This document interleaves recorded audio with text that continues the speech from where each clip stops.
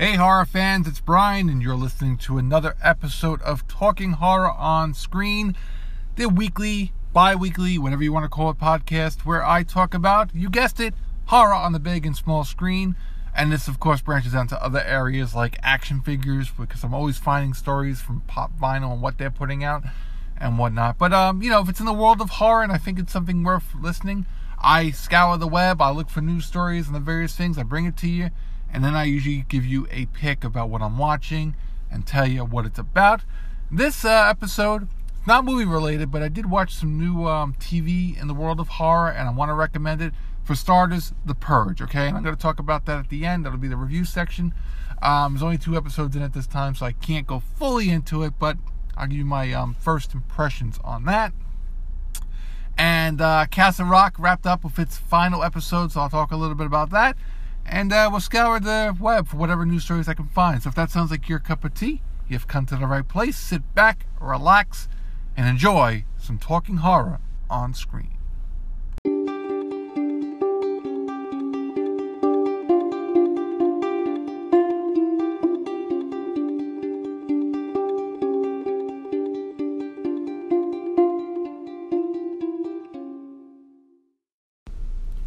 Alright, so I want to get this out of the way right away. Let's talk Castle Rock's ending. And I'm not going to go into details per se about the ending, just in case you haven't watched this show. I'm not going to go into spoilers at all. But I want to tell you that maybe don't start this show. Look, it was a great ride overall. I really enjoyed this show. Every episode up until the last few minutes. And had you told me that next year season 2 is going to bring back these characters and tell us more of that story, I'd be fine with it. But knowing that J.J. Abrams had a hand in production of this show, I knew from the beginning that things were probably going to be left unexplained and we might not be happy with the ending we got, just like Lost and every other thing he does, right? And in my personal opinion, I kind of feel like I was right. It was, like I said, it was a great ride up until the last episode, but things end very anticlimactic. The final confrontation is kind of anticlimactic, and the ending, I don't like it. I'm sorry. I mean, it leaves too much to there's no resolution per se, and all the stuff that happened in like episode 9, where, again, I don't want to go into spoilers too much, but let's just say there may be things about alternate realities and stuff, alternate versions of people. It seems like it may not even be a thing, so it feels like that was a waste of an episode. I could be wrong. I mean, maybe I'm interpreting it the wrong way. Maybe someone listening here can chime in, give me a comment or leave an audio recording what you thought about the ending and what it actually meant. But in my personal opinion, I feel like it was just a cheap way to end the show. That's it. Otherwise, phenomenal. I really enjoyed every minute up until the ending. If I could have just stayed at episode 9, I probably would have been happy. But just that, the way things wrap up at the end, too much is left open. And that's just my opinion. But who knows? That could change down the road. Maybe they will be adding these characters back in a future season. We'll get some more resolution. Alright, so let's move on from there. Alright, so you know what show looks really good? The Chilling Adventures of Sabrina. And whoever thought those words would come out of the B-Man's mouth? Seriously, there is a trailer now. It's a teaser trailer. You can go check it out on YouTube. Maybe I'll be able to tag it on at the end of this segment. If not, though, go check it out. It's pretty quick. It's just pretty much like this chilling singing of the Happy Birthday song to Sabrina. And the images, it shows very quick images of like looking at her maybe going to school. They look like witches in the woods, this demonic figure coming through hell. Like I guess the devil himself or some horned-like character. Very dark, creepy images. And this show looks really good. Just watching that trailer gave me chills. So, The Chilling Adventures of Sabrina comes out October 26th. It's going to be on Netflix, and I think it's from the people who put together the show Riverdale on the CW. I have not watched that show. Not so much into the soap opera stuff of Riverdale, but definitely into the supernatural. I can get behind that. So, I'm looking forward to The Chilling Adventures of Sabrina. And again, check out that teaser trailer. It's out now. Alright, so the latest incarnation of The Predator, called The Predator, has come out this past weekend to mixed reviews. Some people like it, some don't. I myself would love to see this movie. Didn't get a chance to see it this weekend. Maybe next weekend if I'm lucky. But this particular story actually stems from the Rocky launch of the film. So it's had a lot of reshoots and stuff like that. It's had its issues, but all movies kind of do.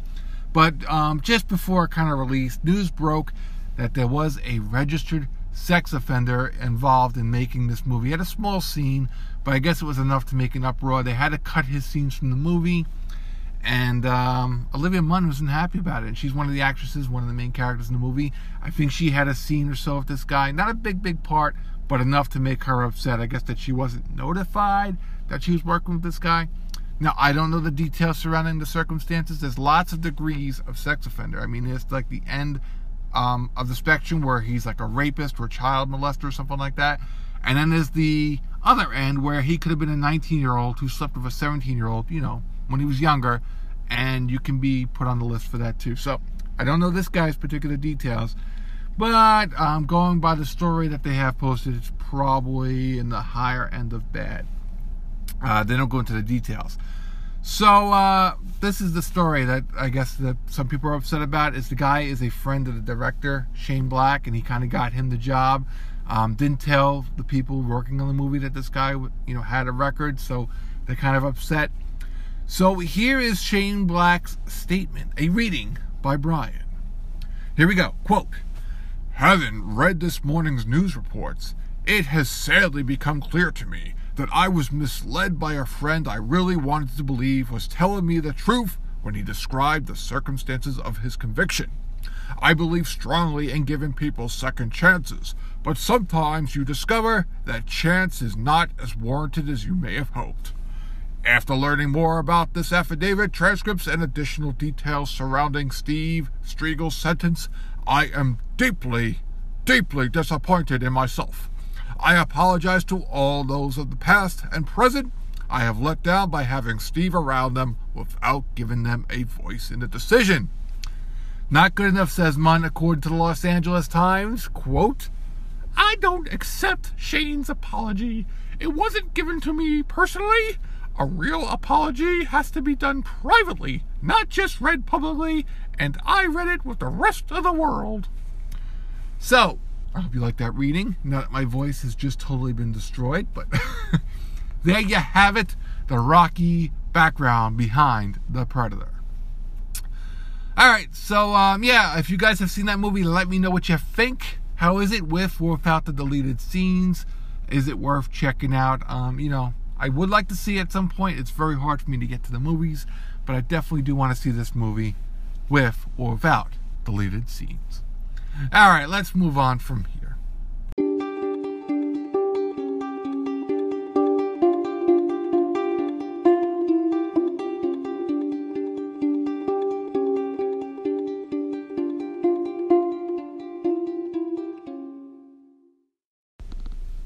Alright, so we're going to get into what I watched this week, what I'm recommending this episode, and that is the Purge TV series. And I come into this as a fresh face. I have never seen any of the movies, despite me talking in the past how I was going to catch up, especially if the new one that just came out, 4th of July or so, it was called The First Purge. That seemed like a great time to come in. It was a prequel. It set things up. I just never got around to it. That's just the way it is. And I will get into it at some point. I really will, especially after watching the first 2 episodes of this show. So as of the time of this recording, there are only 2 episodes available. I think there's going to be 10 episodes total. The show airs, I think it's Tuesday nights, so every Tuesday will be a new episode. And I like it. I really do like it for what it is so far. I wish I could watch the whole thing at one time, truthfully. Alright, so I'm going to give you the premise for this particular show. I'm going to read it off the Wikipedia. Here we go. Revolving around a 12-hour period when all crime, including vandalism, murder, arson, and theft, is legal, set in an altered United States ruled by a totalitarian political party, the series follows several seemingly unrelated characters living in a small city. As the clock winds down, each character is forced to reckon with their past as they discover how far they will go to survive the night. So what this show does is it's going to be, I think, like I said, 10 episodes that take place over the night of the Purge.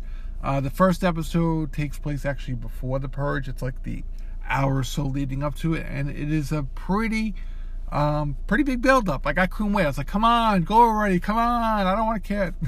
That first episode's all about setup. And then we get into the second episode, and it's Purge Night. It has begun. There is chaos on the streets, and our characters are starting to handle things in their own way. And this show focuses on several characters. Some seem like good guys, and some seem like they're morally gray, and then some just seem downright bad. As is, that's the way people are, right? Alright, so let me see if I go through some of these characters real quick. Gabriel Chavarria plays Miguel Guerrero, a U.S. Marine who returns home on Purge Night after receiving a cryptic message from his sister, Penelope. Now, he's one of the characters that I'm going to say is like, he seems like he's a good guy. Now, I don't know. It's only 2 episodes in, so we could be missing some big things that come into play. He could be Satan for all I know. But in the first 2 episodes, from what we've seen of this character, he seems like a decent guy. He's come back from the Marines. He's friendly to kids. He's like those kids who are worried about the Purge Night in the beginning. He's like, oh, don't worry. You'll be fine. Stay by your mom. He's trying to find his younger sister and save her. She's like joined a cult or something. And then, he even stops in his pursuit to find his sister to save someone who's been shot. Tell him, like, look, this is where the exit wound is. Try to heal here. So he's going around doing his thing. He wants to find his sister, but he's also trying to help people at the same time. And he's pretty badass. He's a pretty badass character. Very, very cool. Next, we have Hannah Anderson. She plays Jenna, an anti-purge proponent and devoted to charitable causes who is accustomed to locking down on Purge Night. Her choice to venture out for the first time leads to an encounter with violence that forces her to deal with deep truths about herself and her marriage. Jenna, that's the one. I guess she's married to... Is that the one that's married to Rick? I think so. I don't know. There's a married couple. I think that's who she is. There's like this married couple, and they're trying to like start a business, and I guess things are going really well. And they gotta, I guess, go to some kind of like elite purge party, because the elites in this like world are like, they lock themselves down and they enjoy the rest of the world being destroyed, kind of thing. So I think they go to this party to raise funding or get some kind of funding. I don't know all the details with them. The married couple thing, it's actually one of the least interesting stories to follow, truthfully. I mean, they got some kind of love affair with this other girl. I don't know what's going on. Anyway, let's go on. Jessica Garza plays Penelope. Now, that's the sister of Miguel's character, the one he's looking for. And she's joined a cult. She's part of this purge-worshipping cult. They all wear like these blue outfits, and they go out in this blue bus on Purge Night, and they basically sacrifice themselves for, I guess, their god or whatever, to be free. I don't know. And that's a pretty interesting idea. It's a cult that's willing to kill themselves. But one of them, on Purge Night, decides to have second thoughts. And she's like, no, I don't want to go through with it. But it's too late. They throw off the bus, and she gets murdered. And I think when the next episode comes around, episode 3, it'll be time for Penelope. It'll be her turn to purge. So we'll see what happens. Amanda Warren, she plays Jane, a dedicated, hard-working finance professional who's convinced that she has hit an unsurmountable glass ceiling at her firm, so she hires a purge assassin. Spoilers! We kind of knew this was coming, right? This is the lady, she works in the office. She's like the vice president, whatever she is. She's got this boss who seems like he's just a D-head. He hits on anything that moves. He's a kind of very, very sleazy type character. The kind you probably wouldn't miss if he did get purged, truthfully. And, she's not going any further in the company, probably because she doesn't want to sleep with this guy. And that's not a good thing. But it's definitely a reflection of what's going on in Hollywood. And I think that's what a lot of this show is. It's a reflection of what's going on in the country in its own weird way. So yeah, that's about the basics of it. Last week we met a new character. According to Wikipedia, his name is Joe. We didn't get his name yet, but it's played by Lee Tergesen, and he wears this armored outfit. He's masked. I think he's a vigilante trying to step in and stop purges. So we'll see what happens with his character in the next episode as well, I'm assuming, because it kind of left with him intervening. Alright, so that's it. Nothing else to add to that. Go check out The Purge. It airs on USA. Or you could do like I did and buy the whole season. I think it was like $7, $8 on Amazon. So not a terrible price to pay. And I'm enjoying the show for what it is. And with that being said, I'm going to wrap up this episode. So thanks again for joining me as always. And until the next time we put out one of these, see you later, guys. Peace out.